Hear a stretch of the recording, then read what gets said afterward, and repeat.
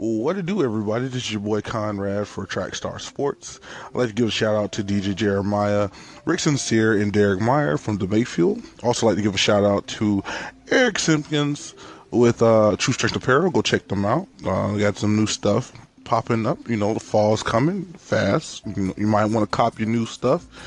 Also, check out Business with Bordeaux. So shout out to you, Jason Bordeaux. You are that dude. So, opening week is a week away, guys.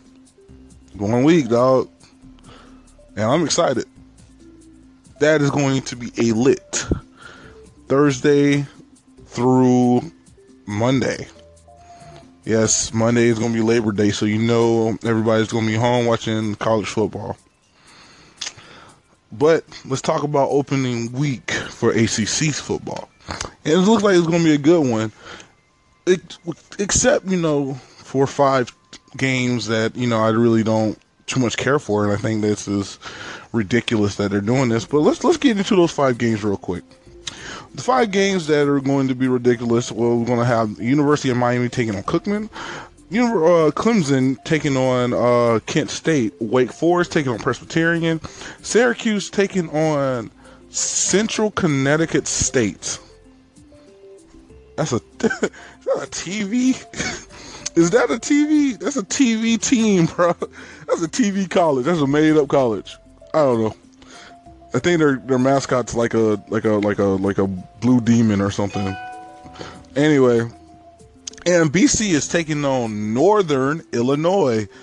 I'm picking the upset right now. I'm thinking BC's going to fall to Northern Illinois.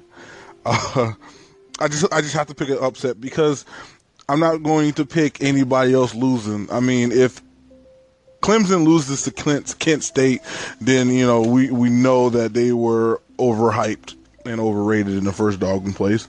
And if Wake loses to Presbyterian, I don't know what hope they're going to have. And I would laugh for days if Bethune-Cookman and Central Connecticut State take down Miami and Syracuse, which I'm not allowing Miami to lose because I'm picking them to be that sneaker team this year.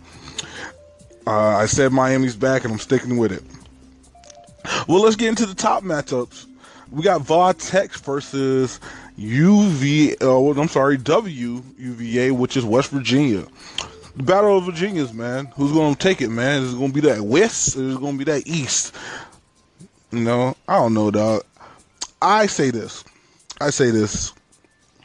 Virginia Tech looks good. I didn't pick them to be a top team in the ACC, but a lot of people are picking them.